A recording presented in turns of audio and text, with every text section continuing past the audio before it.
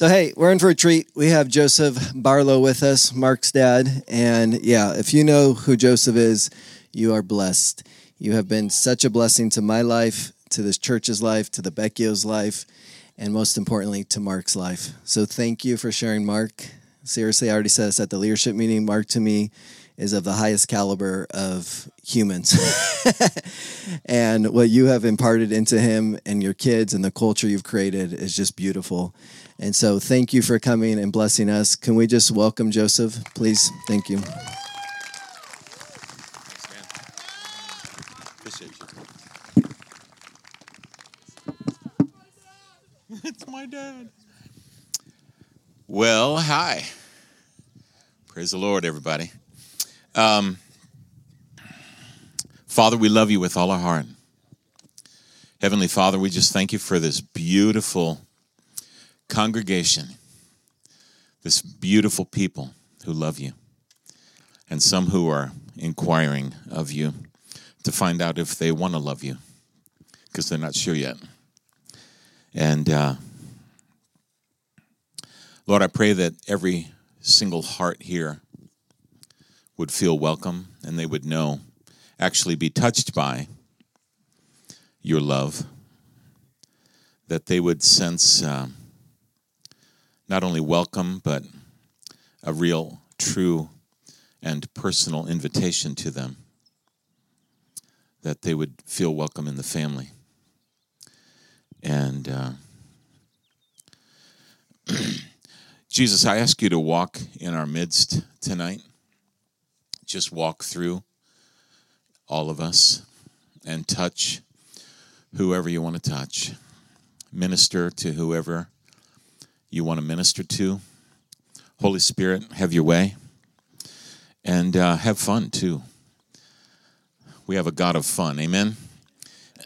Listen, if you think fun is good, every good and perfect gift came from the Father God. He is a fun God. He loves you. And there's great joy in the presence of the Lord. That's what Psalms chapter 16 says. There is everlasting pleasures, or eternal pleasures, are at his right hand. You know, it's always enjoyable being with him. You know, even at times when God corrected me and he spoke to my heart and he brought me like a serious and straight correction, I never once felt condemned. I always sincerely felt loved. Now, I can't really say that about, my own father, my earthly father. When I would get spanked as a child, I can't really say that I felt loved. Now, when he took me up and he gathered me up on his lap afterwards, and he held me, and he would hold me, and then he would give me a kiss to let me know that he loved me. But the correction was never pleasant. And the scripture says it's never pleasant. Correction is never pleasant. But do you know when they took the first flight to the moon, they didn't just shoot that rocket off and hope that it hit. Do you know that rocket that they sent to the moon endured correction after correction after correction? So it didn't really just go straight. It went like this all the way to the moon. It just back and forth. There was constant bringing it back on course. And sometimes we get off course, and our hearts get off course, and our thoughts get off course, and we need somebody to come along and bring us some correction. Now, I'm not angry that my dad spanked me. I'm sure you all have a whole spectrum of feelings about that type of thing, and I don't really care. You can keep your opinion. I'll hold the microphone today. But I know that my Father, who's now in heaven, I know without a doubt he sincerely and honestly loved me, and he absolutely did the best that he could do for me. And I'm super thankful. Now, I'm the 10th of 14 children, okay? So that's, I mean, you know, how loved can you feel when you get one slice, a little slice of the pie? You know, is there any left for me? You know, in our family, you know, we would race when they called dinner time. We would race to the table because the last person at the table had to sit in starvation corner. I don't know if you know what starvation corner is. Probably don't, because starvation corner was just to the left of my father, because the food started at my dad and it went to the right. So if the platter got to you, if you were sitting to the left of my dad and there wasn't any food left, well, this happened. My mom would take your plate and she'd go scoop it off the other kids' plates. Okay? And, you know, but you can tell I didn't starve. I'm still alive. God saw me through that trauma, right? Listen, everybody's got a history and everybody's got trauma. But we have a God who is kind. And we have a God who, when he brings correction, you really feel loved. And you really feel nurtured by his hands. You really feel brought into a place where, you know, at one point you're feeling like a complete idiot or a complete jerk, yet he gathers you in and he loves you. And when the Father corrects you, you feel, I just get this sense when he corrects me, so I would share that with you, I feel important. I feel important. Like, this was worth his time to talk to me. Now, my old pastor, he used to tell me, or tell the church. He said, "Listen, when you're writing in your journal, and you're like I do, I write in my journal. My brother taught me this when I was 13. Taught me to have a conversational relationship with God. So when I was 13 years old, I saw my brother in the dining room. I was walking by. I said, "What are you doing?" He said, "I'm talking to God." And I said, "Okay." And he said, I write down what I want to say to him, in his little notebook. He said, "I just write down what I want to say to him, and then I ask him to speak to me. And then I just write down whatever he tells me." I said, "Can I do that?" He said, "Yeah." I said, "What do I do?" He said, "Go get your notebook and a pen. Go get your Bible. Go down in your bedroom and just ask the Lord to speak to you." And he said, "I usually just write at the top of my page." He said, "I just write my son. And then right away, I know what to write." And so I started this practice when I was 13 years old. I got born again when I was 11. I was raised in a good Irish Catholic family. Of course, if we had 14 kids, you can guess. Okay? Good Irish Catholic family.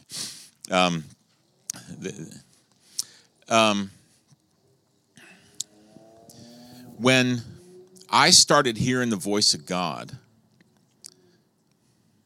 let me back up a little bit. You remember the story of Samuel when he was laying down in the Holy of Holies, right next to the Ark of the Covenant, and Eli was the high priest. So Samuel, as a little boy, lays down next, on the ground right next to the Ark of the Covenant. And after he goes, he's laying down to go to sleep, and he hears, "Samuel." Sorry, a little deeper next time. Maybe I'll try it again. Anyway, he says, "Samuel." And so he thinks it's Eli. So he jumps up and he runs into Eli. "Yes, you called me." He said, "No, I didn't call you." He said, "Okay, all right." And he goes back and lays down. And then he hears again, "Samuel." Jumps up and he runs into Eli. Eli says, "I'm not calling you." "I didn't call you."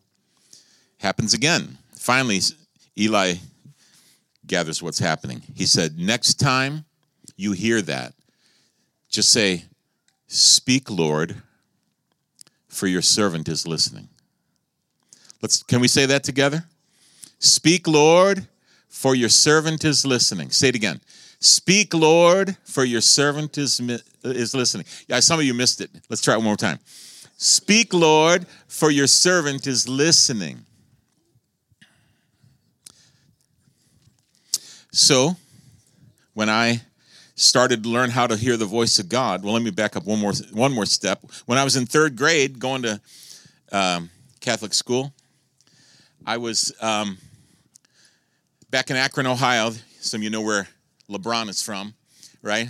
So I went to St. Vincent's grade school. He went to St. Vincent's high school, St. Vincent, St. Mary.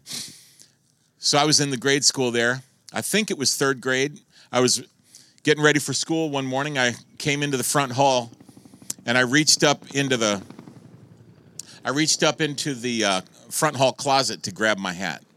As soon as I grabbed a hold of my hat, I heard this voice on the inside of me saying, "There's going to be a new boy at school today, and I want you to take care of him for me." Now, I had never heard the voice of the Lord before, as far as I know. But that really happened. I'm not making this up. This really happened. Now, it did not feel uncomfortable. It didn't feel like it came from outside of me. It was inside of me.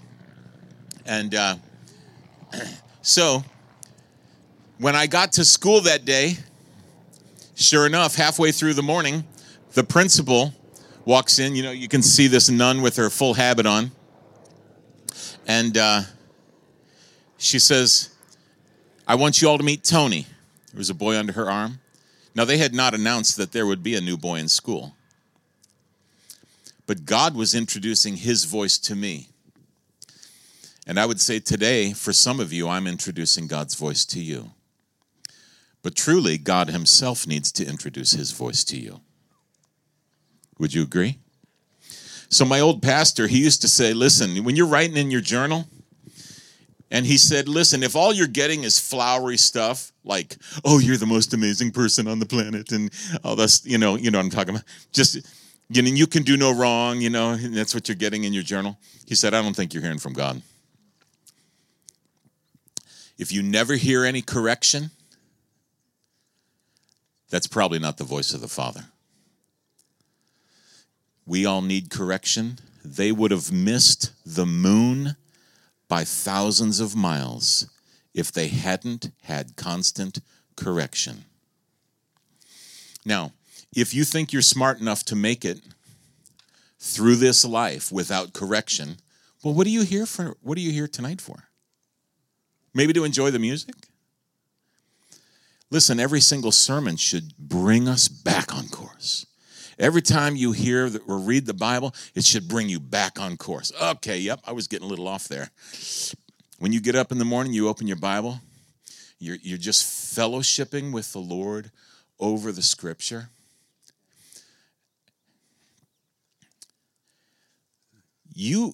It's going to be so gentle and so loving, you're not going to even perceive that it's correction, but it is. Because he's getting our thoughts in line. He's bringing our thoughts into alignment with his heart.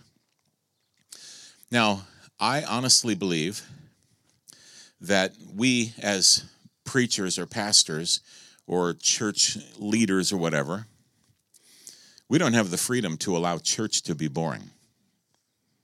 I don't believe that. I think we have to have church be alive. You know why? Because when people come to church, you know who they're looking for? One person, Jesus. The problem is Jesus doesn't attend every church because he's not welcome at many churches. Is that true? I mean, it's actually true. I mean, have you ever been to one? Does anybody here know Jesus? I don't think so. Yikes. They talk about him, but do they know him? We have a responsibility as people who know Jesus to bring him. Because there's way too many people who don't know him. So when people come to church, they're looking for one person, Jesus Christ. And we better bring him. Did he come with you? I know he came with me, but did he come with you? Raise your hand if Jesus came with you tonight. Come on, raise your hand. Did Jesus come with you tonight? You brought him? You brought him. Amen. It's our responsibility to bring him to no matter where we go, no matter where we are. We have to bring him. So when I was 11, my brother came home from college, and he sat down at the dinner table. Here's, this whole herd of kids, right? Sitting around the dinner table. And my brother tells my dad, he says, "Daddy, you need to get born again." Now, my dad was an unusual Catholic in that he would read the Bible to us every day, okay? I do believe my father was born again before this point. But remember, you don't get into heaven by passing a theology test. You will go where your Lord is. Is that fair enough? You'll end up where your Lord is, so make sure that Jesus is your Lord. It's pretty simple. I want to go to his house after I'm done with this planet, right? God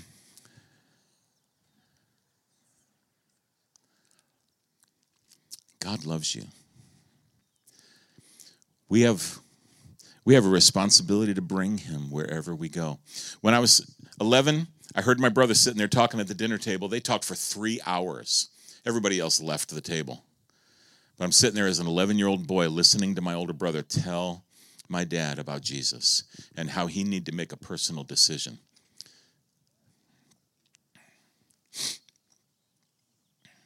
So I gave my life to the Lord right then when I was 11. When I was 13, we moved over to Pittsburgh, or near Pittsburgh, and we went to a church called Mother of Sorrows, Catholic church over in Murraysville, Pennsylvania. They have the best names, huh? So, however, they had a charismatic prayer meeting at that church. So my brother took me. They were speaking in tongues and the whole shot. I said, "Wow, this is wild." So I played guitar, so they let me lead the music for them at 13. And through that meeting, I got baptized with the Holy Spirit. When I was 14, I started seeing a picture in my imagination over and over again. I kept seeing this picture, and it was a picture of a pipe connecting heaven to earth. A pipe. And I kept seeing it, and I kept seeing it, and I finally got enough wisdom to ask, "What is that?" Lord, what am I seeing? Sometimes you see things and you don't even bother asking. I was in that condition for a while. He kept showing me this pipe connecting heaven to earth, and I finally got that. Ooh. It was a reverse rapture or something. I didn't know what was happening. Sinking right in. Swallowed alive. God bless the moles. Somewhere else. No, somewhere else. Okay. Yeah, somewhere else. With a new home. Bless them with a new home. And another property. Amen. We do speak to those moles to leave. In the name of Jesus. Anybody in agreement with me? Moles, we tell you to leave. Leave this property from now on. Amen. All right. So I saw this pipe connecting heaven to earth, and I said, "Lord, what is that?" And he said, "Son, that pipe is you." He said, "Because you're connected to heaven." I was born again. He said, "You're connected to heaven, but you're also connected to the earth." And he said, "If you will keep that pipe free from obstructions, I can flow my blessings from heaven to earth through you." So, some people want to be a rock star. Some people want to be I guess they don't want that anymore. They want to be a rap star. A lot of people want to be a rap star. There wants to be you want to be a model, you want to be this, you want to be that. I found out what I am. I am a pipe. Isn't that glamorous? Isn't that wonderful? I'm a pipe, though, that connects heaven to earth. And my job is to receive from heaven and give it to whoever needs it. Anybody who's in my presence, now what I'm saying applies to you as well. But anybody who's in my presence is actually in the presence of God. Right? Anybody see the Raiders of the Lost Ark, right? The Ark of the Covenant. Guess what? You are the Ark of the Covenant. You are the bearer of the Holy of Holies. You're the one that carries the throne of God in your heart. If you believe in Jesus Christ, if you've made room for him and invited him in and made him truly Lord, well, then he's sitting on the throne of your heart. So that anybody who's in your presence then is in the presence of God. Now, the thing about it, though, is they should be treated as if they're in the presence of God. They should be able to receive as if they're sitting right in the throne room, right before God himself. Hey, what do you need? That's why so many times when I'm with somebody, personally ministering to them or talking to them, I say, what do you need? Or, if Jesus was sitting here, and said, what can I do for you? What would you say to him? I shared this the other night with the leaders, but I have to share it again, I think. I was driving up the highway to go to visit my brother and have breakfast with him at this one restaurant. So I had to drive up one highway, then over in Chicago, up 355, 290, over on 90 to 31. But the Lord said, as I was driving up there, he said, take 31 on the way back home, which meant coming back through a bunch of neighborhoods, the long way home. And I was like, I didn't really want to, but he said, do it. So after I got done with breakfast, I was traveling back, came down 31. So I'm driving along, and all of a sudden there's this girl stopped in front of me with this real old car, and she was waving to the guy coming and turning left in front of her. I'm like, well, we don't have a stop sign. We don't have a stop light. Why are you stopped? I was a little miffed, not too much, but a little bit. What are you doing, honey? And finally I realized she was out of gas. She gets out of the car, this just a little petite black girl, dressed all nice, trying to get to work. And I realized she was in trouble. And I said, hey, let me, I'll push your car off. So I pulled my car off on that road, and then I came and pushed her car. And she said, I'm out of gas. I said, can I drive you up to the gas station? I said, do you have a gas can? She said, yeah. I said, could I drive you? And she goes, yes, please. And so I drove her up to the gas station and got a little thing of gas. And while, we just started talking on the way and get the gas. While she buys the gas, she buys me a little soda or drink or something just to try to bless me, which was very kind. She was really nice, really nice. And she had moved out from the city trying to make it on her own. So when I got her back to the car, got the gas in there and all that, and I said, let me ask you a question. I said, if Jesus was sitting right here and he were to ask you, what can I do for you? What would you say to him? And she starts crying. I'm like, okay. She said, I would ask him, I need my rent paid. And I was new at pastoring, and we had set up a little fund, when the money came in, 80% goes to operating expenses, 10% to tithe, giveaway, and then 10% to savings. So in that giveaway, we had a little portion for needs like this. So I asked her, I said, well, where could I drop off the check? And again, she's crying. And so she said, if you had asked it any other way, I could not have told you that I needed the rent. She said, but you said, because I had made a promise to the Lord that I would not ask anyone for money. And I was going to rely totally on the Lord. She said, but the way you asked the question, you said, if Jesus was sitting here and he were to ask you, what do you need? What would you say? She said, well, I could answer that honestly without putting a pull on a person, because she wanted to keep her heart clean. Well, when somebody's in your presence, you have full access. Because Jesus is sitting on the throne, you have full access to all the resources of heaven. Right now you do. Right now you do. Literally, literally, right now. You do. Well, what's the problem then?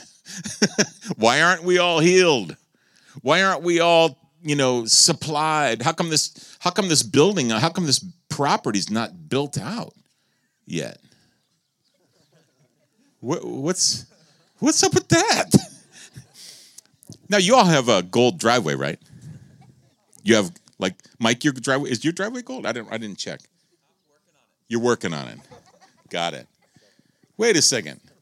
How many of you have a gold driveway? I ain't even got a driveway. Okay, wait a second. Does the Bible command, does Jesus command us to pray, thy kingdom come, thy will be done on earth as it is in heaven? Did he tell us to pray that way? Do you think it's God's will in heaven for them to have a gold driveway?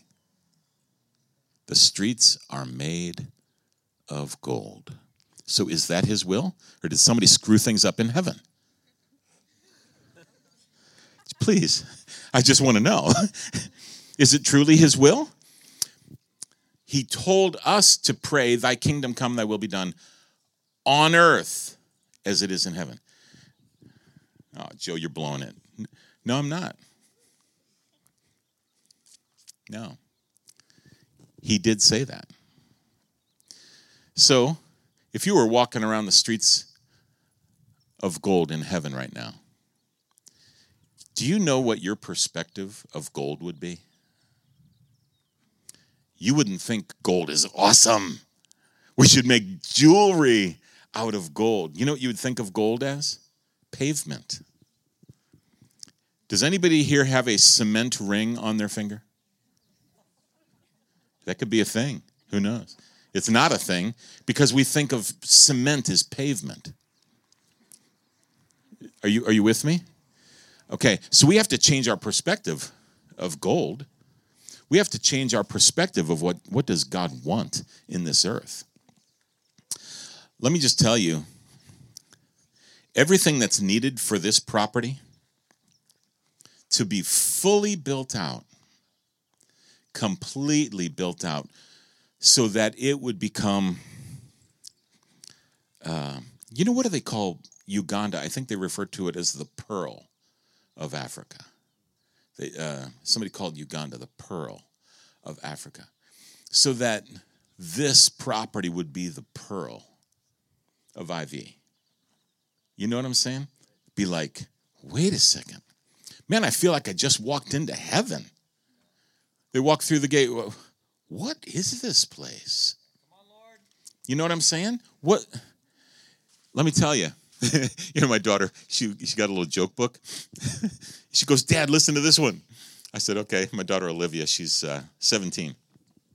She goes, Dad, listen to this one. She said, the preacher gets up on Sunday and he says, well, I have some good news. I have some bad news. The good news is we have all the money that we need for the church building project. He said, the bad news is it's still in your pockets.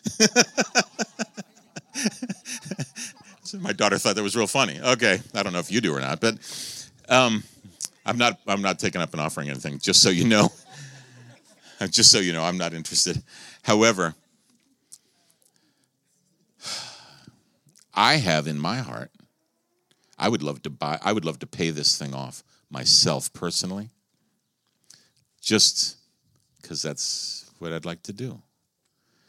But I'm still in the process of finishing up raising 7 kids. I'm a pastor at a church.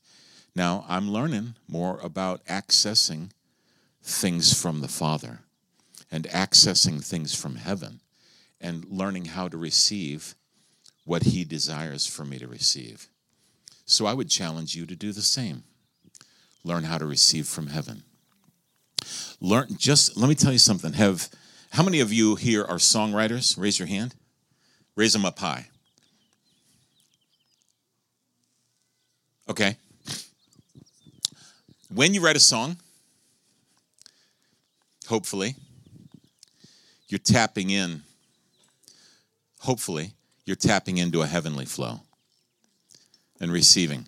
Now, you could write a song A, B, C, D, E, F, G, H, I. Okay, now did that come from heaven? I don't know about that.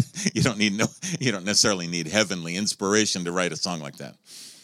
Old MacDonald. No, let's not do that.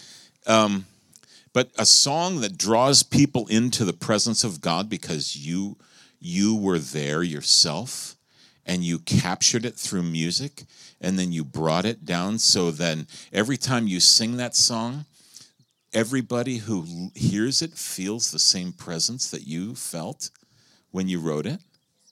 And every time you play it, you feel the same presence. You're literally bringing heaven. Now, I have been in situations where,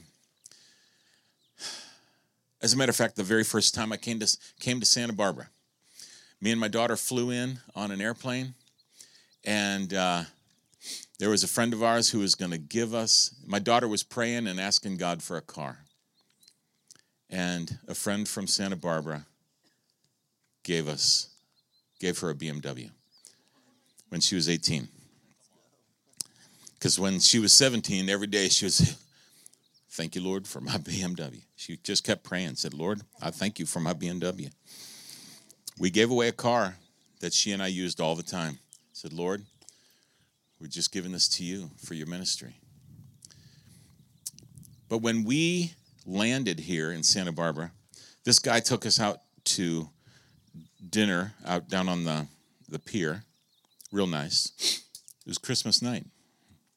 He bought us dinner, put us up in the Fess Parker resort down there, okay, for about 2 or 3 days. Really nice. Would not let me pay a penny for anything. He wouldn't even let me pay a penny for anything. Then when we drove away, after he gave us the car, he said, I left a little something in the ashtray for you.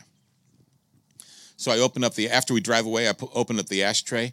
There was $500 in a roll of $20 bills.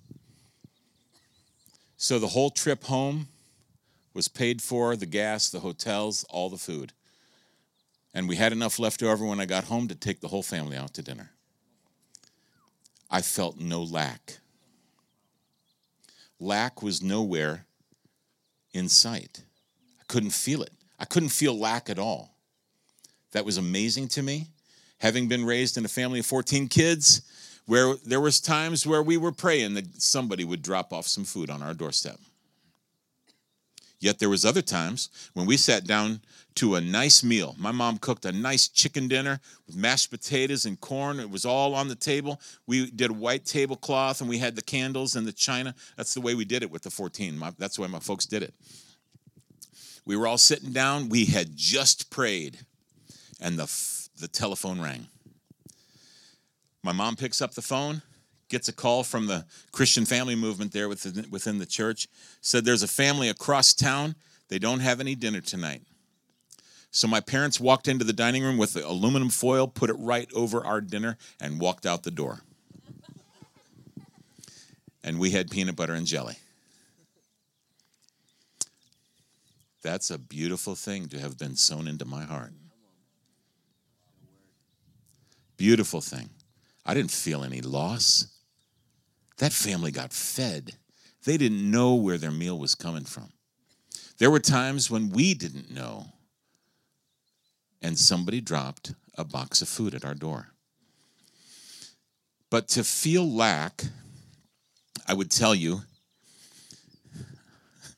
and I've had a lot of time to meditate on this, a lot of opportunity, I should say, to meditate on this. I believe that lack is an attack on you and your personal sense of sonship. Ladies, I'll just give you a quick thing here. Please don't get offended with me. But the scripture says we are all sons of God. Don't get mad. Ladies, if I have to be the bride of Christ for eternity, you could put up with this for just this little bit of time here where you have to be a son of God. Is that all right? Please don't get mad at me. Please don't get mad. It won't do you any good to get mad at me. But, so, lack is an attack on your personal sonship. In other words, where there's lack, you say this: where's daddy? Don't I have a dad? You know, my daughter, Juliana, was being bullied by a kid at school. And my first thought is, doesn't this kid have a dad? That was the first thought that came to my mind. Doesn't he have a dad? And I asked Jules, I said, Jules, doesn't he have a dad? She goes, actually, he does. I said, what's going on? How come this kid is bullying you? But let's back up a second. When you sense lack in your life, the devil is at work attacking your relationship with God because he does not want you to believe you are a child of God. Because when you are in God's house, all of the bills are paid. All the bills are paid. You know what? You know what's really a bummer is when we started sending our kids to a school that had a whole bunch of rich kids. Then my kids start expecting everything. Well, they got that, so then I deserve that too. They got this, so I should have that. All my friends have this, so Dad, Mom, we should have this too. I'm like, so now I have a choice, and I did the wrong thing. But I shared with her that I'm not sitting on a pot of gold here. I know you have a desire, but I don't have the money for that. So then they get sad, and then they get angry that I'm a pastor and that the church is small. Listen, you know where your brain can go and where your thoughts can go when you're not getting your way. And they're like, well, how come you still have to do this? I'm trying, honey. I'm trying to obey God. I'm trying to love people. You know, I'm trying to build them up, and I can't put a pull on anybody. You know, I can't get up here and say, hey, you know, we're really struggling. We're really struggling. Can you help us? I'm sorry. I can't do that. I can't do that. I can't manipulate people. That would be impure. I can't do that, you know? And by the way, we're not struggling, praise the Lord. I love the Lord. Man, taking this trip out to California and not even having a concern about anything and not being worried about who's going to pay the bill and who's going to buy the flights. Never concerned, never once. Because I'm not in lack right now. And I really like this. It feels a lot more like heaven when you're not in lack. It feels a lot more like heaven when you're not in lack. When all the bills are paid. That's what heaven feels like. It feels like all the bills are paid. And it feels like you get a desire in your heart, you get to have it. I know that it's the Christianese thing to say, well, no, he'll give you your needs, not your desires. That's not what the Bible says. It says he will give you the desires of your heart. My daughter wanted a BMW when she was 18. She tried to buy one, and she got turned down. And I couldn't co-sign because I had a bad mark on my credit. And somebody heard, called me up, say, hey, Pastor Joe, I had the same problem when I tried to buy a car. And he said, just recently I bought a car, and I had no problem. He said, so if you want the BMW, it's yours. And he just gave it to us. That's baffling to me. You know, somebody gave a gift to my ministry, Joseph Barlow Ministries. And I like to tithe, by the way. I mean, that's something I love to do, actually. Because when you're in a position to give, when you get money and then you are in a position to give, tithing is giving 1/10 of what you got in, 1/10 of the increase. Okay? Yeah, isn't that under the law? Sure it is. Absolutely, it's under the law. The command to do it is under the law, but the example to do it is not. And I just love it. So I do it. It's personal choice. So I'm not commanding anybody to do that or whatever. But I like to do it. And so when this money came into JBM, to Joseph Barlow Ministries, I was like, man, I get to tithe off this. So I started making a list. Actually, Marky was sitting with me when, is that okay if I call you Marky in front of everybody? So Mark was sitting with me right while I was making that list of all the things. And the first thing the Lord said to me, as soon as I started, I wanted to tithe. The first thing he said, "You're free, son."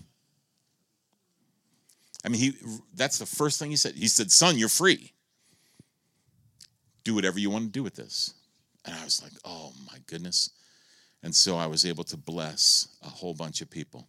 I went back to all my employees who have been with me over the years, and I sent them all some money just to love them. I said, you really were an important part of this ministry, and I just want to thank you. So I just Venmoed them a little bit just to bless them. But that giving heart is not Joe Barlow's giving heart. That every good and perfect gift comes from God. So that's actually a God demeanor. That's the way God thinks about you. So when you're in lack and you're in need, God's not sitting there saying, "That's your problem." No, it says he upbraideth not, which means he's not standing there trying to jerk you around. He loves you. He's trying to usher you into his abundance.